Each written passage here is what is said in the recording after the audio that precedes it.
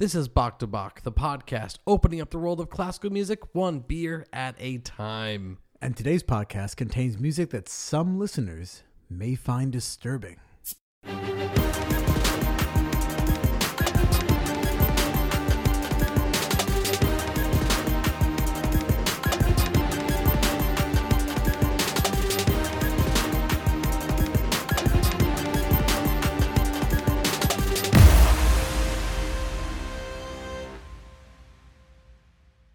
Maddie, before we dive into anything music related, you have a term for us that we've never heard before this podcast. Well, that I'd never heard before. We're looking at Notch Brewing a little bit later on. Spoiler alert: Notch down in Salem, Massachusetts, and I came across the term enhanced double decoction when it comes to their brewing process. Wait, say it again. Enhanced double decoction. So not just single decoction, and not just normal single decoction, but enhanced double decoction.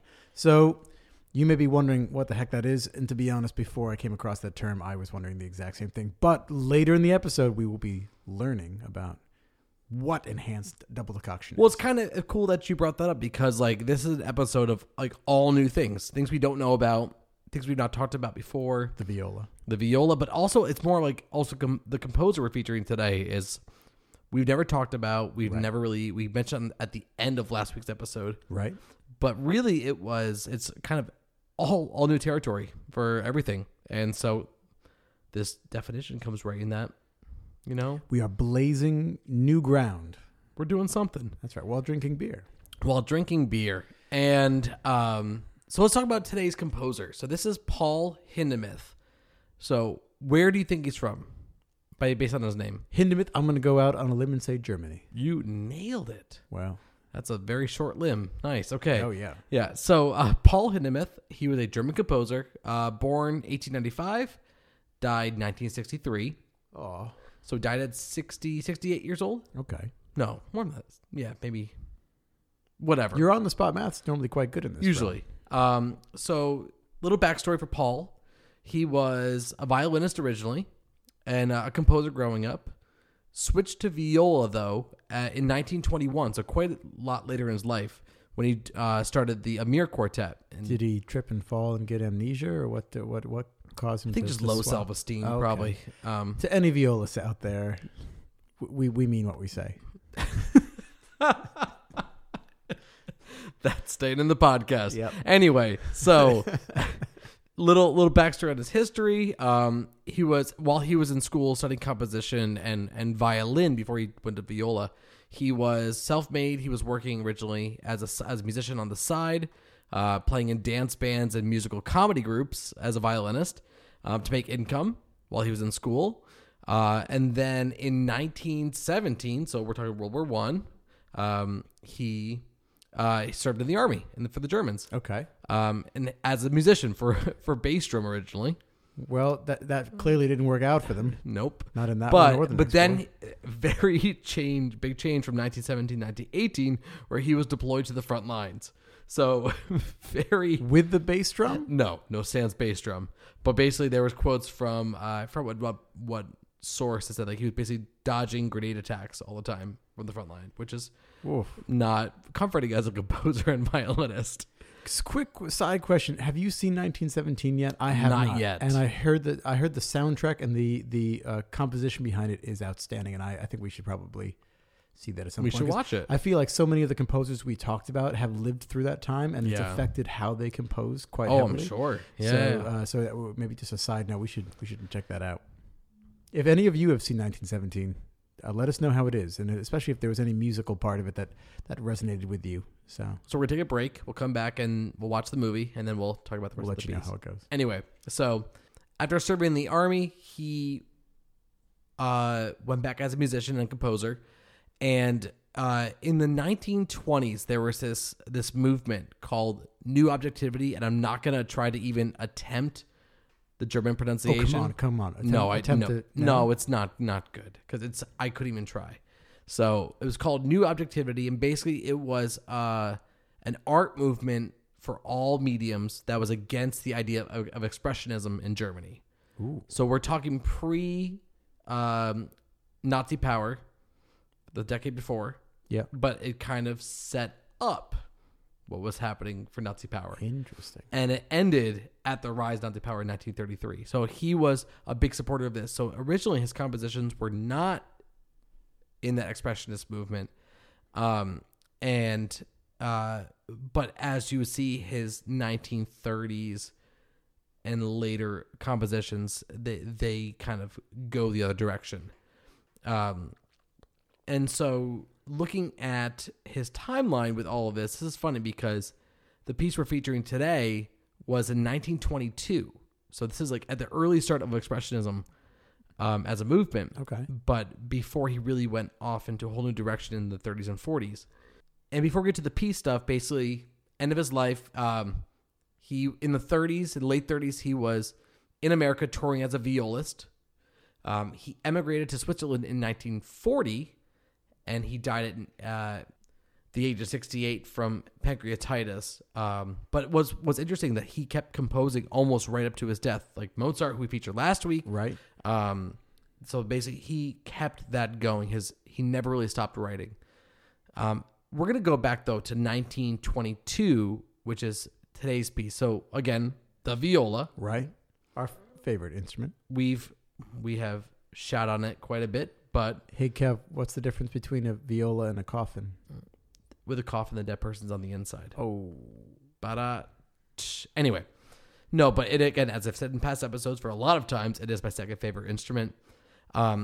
This is unreal. This is so freaking cool because this is reminds me of Bartók. It reminds me of Stravinsky. There is a lot of Eastern European influence in this sonata for viola and piano. And what's interesting about this is that usually a sonata, just so you guys don't know, it's a chamber piece for two instruments, typically. Mm-hmm.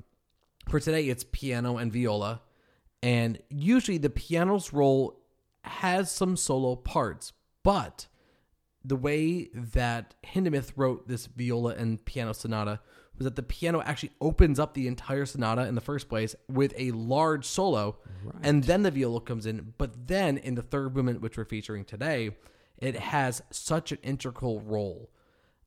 They almost play off each other. Not even play off each other. I think they're just like almost two different characters that are in the same scene. Oh. Look at it that way. Oh. Well described.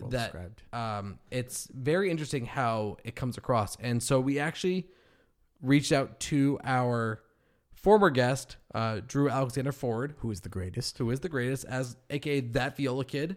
You've seen him on YouTube and Instagram, and we were still really lucky to get to talk to him. Holy smokes, he's the man. But I wrote him and I said, if you could sum up the third movement of Hindemith's Viola Sonata, Opus 25, number 4. The final movement, like how in one word or a sentence or a mood, like how would you describe it? What'd he say? And so I'm reading the text exactly. It starts out in a matter-of-fact way, and then it echoes in a more hollow manner. Then it screams and growls as if possessed by a bout of insanity, and then it finally comes back to reality and retires in acceptance. Oh, which is just like, I'm like, okay. I said, well, that's more than I asked for. That's Thank you. Philosophy right there. It's beautifully and it's written. really cool to hear a violist talk about this work in such a deep way from someone who's played it, because you really have a connection to the piece once you play it. This is not for the average listener. This is not a piece that most will like. This is out there. It's strange. It's oddly written. I really think though there is so much not anxiety but angst and personality in this movement and the whole piece in itself. And I think Kev just brought up a good point, which we've never really talked about before. We play these recordings of people playing these pieces, performing them, and we forget that these performers, whoever they are, Drew, anybody, when they go out on a concert tour, they don't just brush up on the piece a few weeks beforehand and then go off. They are with these pieces. It's a deep dive. Every day for months, for hundreds and thousands of hours before they're at the point where they're ready to take this on the road. So you do begin to know, and they research intently about all these pieces. So when Kev says you as a performer get to know these pieces intimately, and it does become like a friend. You do get emotionally involved because you spend so much time together. There's no other way to describe it. What you hear about Yo-Yo Ma going back on tour, I think in his early 40s with the Bach cello suites, and he was spending a day on a measure. Yep. Hours on just one single measure of music. So they do get very emotionally close. Before we go back to talking about this piece and wrap it for the recording, on the topic of Yo-Yo Ma and cello players, is that Pablo Casals, who's one of the great 5-grade cellos of all time, who rediscovered the Bach cello suites, he, at the age of 93, was asked, why do you still practice 3 hours a day? And he says, because I'm beginning to see progress. Yeah, I love that And quote. it's like, love that the whole point, you are learning something, but you will always be learning something. So you may master these works, but you will always find a new thing about it. And that's what's incredible about these classical works. There's so much detail, and there's so many little things to discover about them as you work on them. So much nuance. Yes, that's a great word for it. Nice, look at you. Yeah. So this is the third movement of Hindemith's Viola Sonata for viola and piano, Opus 25, number 4. This is the final movement of it. It's around a 5-minute or so work, and the recording we're featuring today is by Kim Kashkashian, which is, you would think is Kim Kardashian. Very different people. Aww. But Kim Kashkashian is, in the words of Drew, she's the GOAT. She is the greatest of all time. Ooh. As far as viola players. She's a beast, and she just, man, holy smokes. She is just this force of nature as a viola player. And I've listened to this movement already today 5 times, and I never get sick of it. It's so engaging. It's sporadic. It sounds like it almost has multiple personalities, or just going through every emotion all in one movement. It's in 5 minutes. It's unbelievable. So I'm going to shut up now. You're going to listen to this and then hopefully enjoy every bit of it. When we come back, we will talk about Notch Brewing Company. Oh, and enhanced double decoction. So there you have it.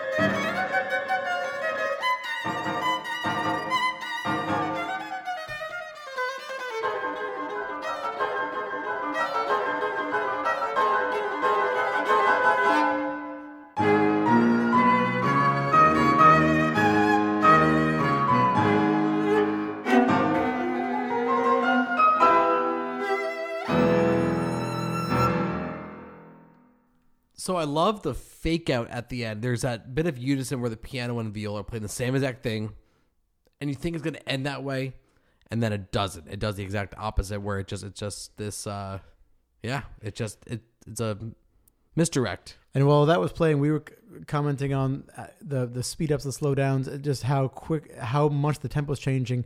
And people forget, if in a jazz band, that's one thing when you've got a drummer keeping everything together.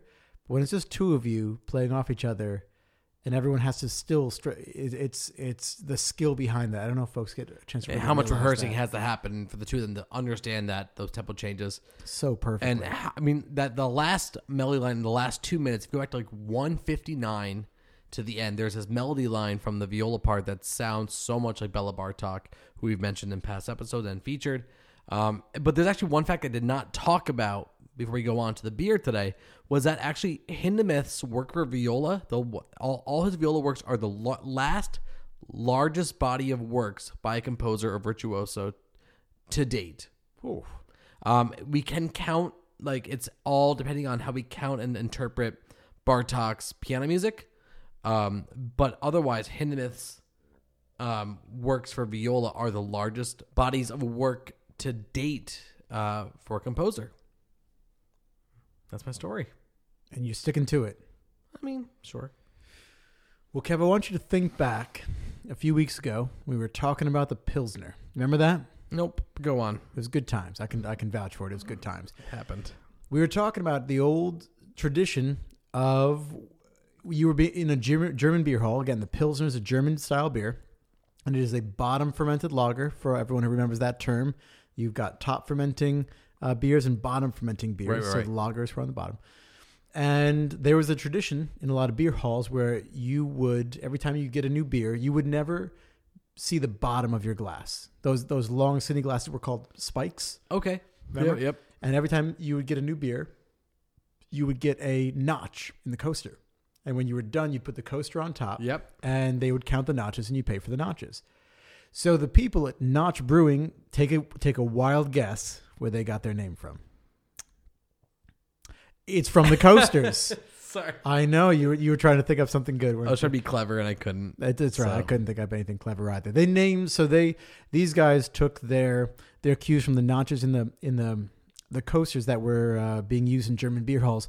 And the thing that Notch Brewing, who's based in Salem, Massachusetts, has really latched on to was that idea of people gathering in beer halls, in a lot of things people don't realize is that in Europe, there's a lot of bars that are exclusively for workers.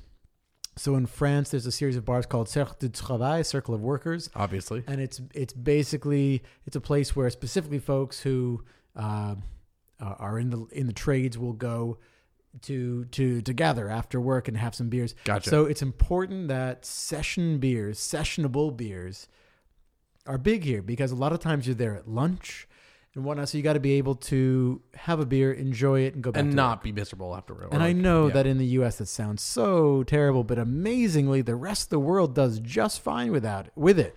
So take note, everyone at OSHA. So we are... Wow. Yeah. So the guys at Notch Brewing... Got personal, okay. I know, right? So Notch Brewing has made a commitment, and all of their beers are 4.5 or less ABV. Really? They've taken inspiration from session beers all over the world in different styles and really brought it together. So they've got everything from a New England Pale Ale to a Scottish Sweet Stout to a Fruited Sour to a Kolsch, blonde ales. These guys have covered the spectrum of different types of beers. But again, they've made a commitment so that folks can enjoy these while they're at a park with their kids, or they can just be out with friends or playing a game, and they can still feel good in the morning. So that's their dedication. And they've got a side project called the Vol Project we're going to talk about in a very quick second. But today, I get to sample their Dunkel. It's a slam dunkel. Wait, have you just been waiting? I've been waiting for that for like 30 minutes. And the Dunkel is actually really similar to a Bock. And we have talked about Bocks and double Bocks, the BOCK. Yes. But the Dunkel, this is a Munich dark lager. And actually, amazingly, ready for this? Watch it tie all together. Dunkel is the German word for dark. Whoa! So you can say like tonight, look out the window. Tonight is very dunkel. Well, that's how nighttime works. So what happens is the sun. Anyway. Science. Yeah, we'll get into that later. But so their dunkel is a 4.5 ABV. But what's nice about these dark lagers is you get that. You can get the flavor of the caramel and the really roasted malts, but so there's a lot of flavor still to a relatively light beer. So, but check out some of the other beers that they brew. They've got such a great range. We did promise to talk about a brand new vocabulary word. So I'm reading through the description of this dunkel, and I come across the phrase double. Enhance is the first. Enhanced double decoction, which means that there's a double decoction, and then someone stepped it up another notch. They brought this, and as they did, they pushed their glasses up towards their nose and just they brought it to a Spinal Tap 11. It's just perfect. So I didn't realize this. Decoction came from a time. The idea of it, basically, what the decoction is in the brewing phase, you take a portion of the mash out and heat it separately, and then stir it back in to raise the temperature of the malt. So this was done, and again, this was at a time before there were thermometers, before you could measure the exact temperature of the brew you were making. And just so folks know, and again, we can't explain this all now because there is a visual component to this. Even if you learn well just by listening, this is something I would go actually check out, because there's a lot of places that graph this out really well when you're looking at the various plateaus of the acid rest, the protein rest, the satrification rest. There's different periods of heating that you go through when you brew. Gotcha. And more importantly, how long you stay at these periods, because the temperature plateaus, and keeping it there is that's part of the art of brewing. So enhanced double decoction means that not only is a batch of mash taken out once and heated and then stirred back in gradually to raise the overall temperature of the mash, but it's done twice, and then with very specific heating profiles to each one of those little steps. So this is something, this is homework. Yeah.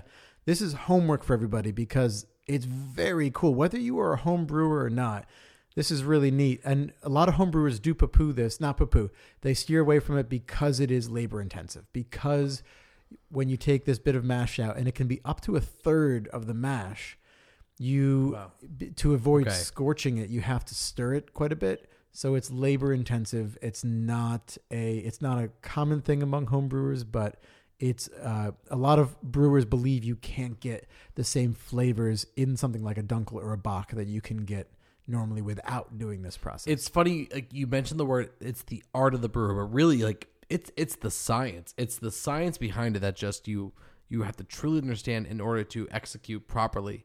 And something like this, it's very intricate. This is very detailed, very laborious. Yeah.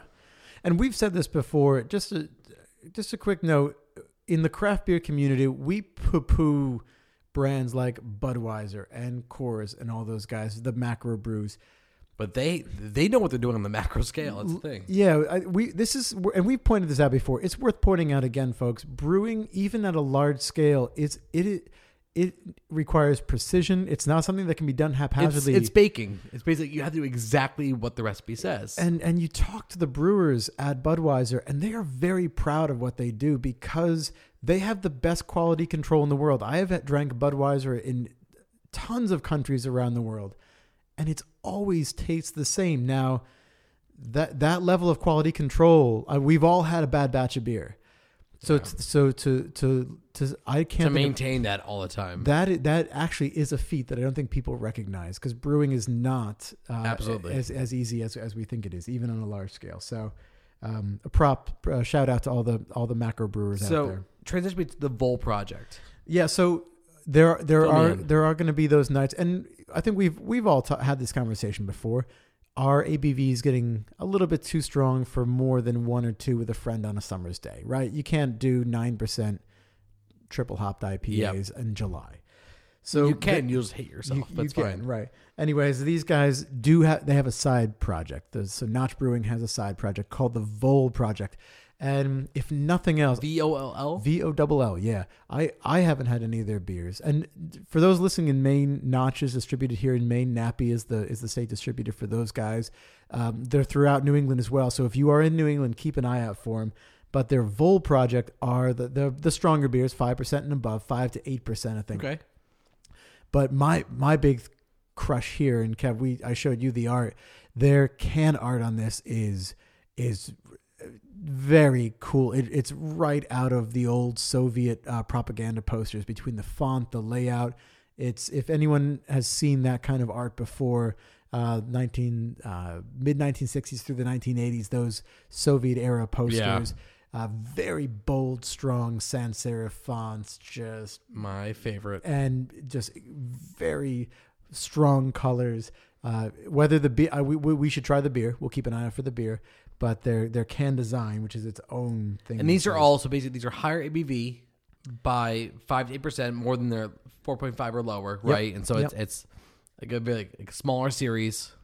Gotcha. But they're great. But again, today we're drinking the Dunkel from Notch Brewing in Salem, Massachusetts. It's excellent. Give it a try. And if you guys have tried Notch in other formats, let us know, because we're definitely on the lookout for more types. But again, figured a German beer to go with the German piece on this February day. And like, it's cool to feature this brewing because like we have not really done many session beers, but session beers across a full spectrum. Yeah. Yeah. And it's fairly local. It's like an hour and 45 away. And yeah, it's exciting. Definitely gets thumbs up from me on this one. The Dunkel from Notch Brewing. And this whole episode was just all the unknowns, unknown styles of brewing, unknown composer, unknown piece, the obscure ones. And so those are always the great surprises you find.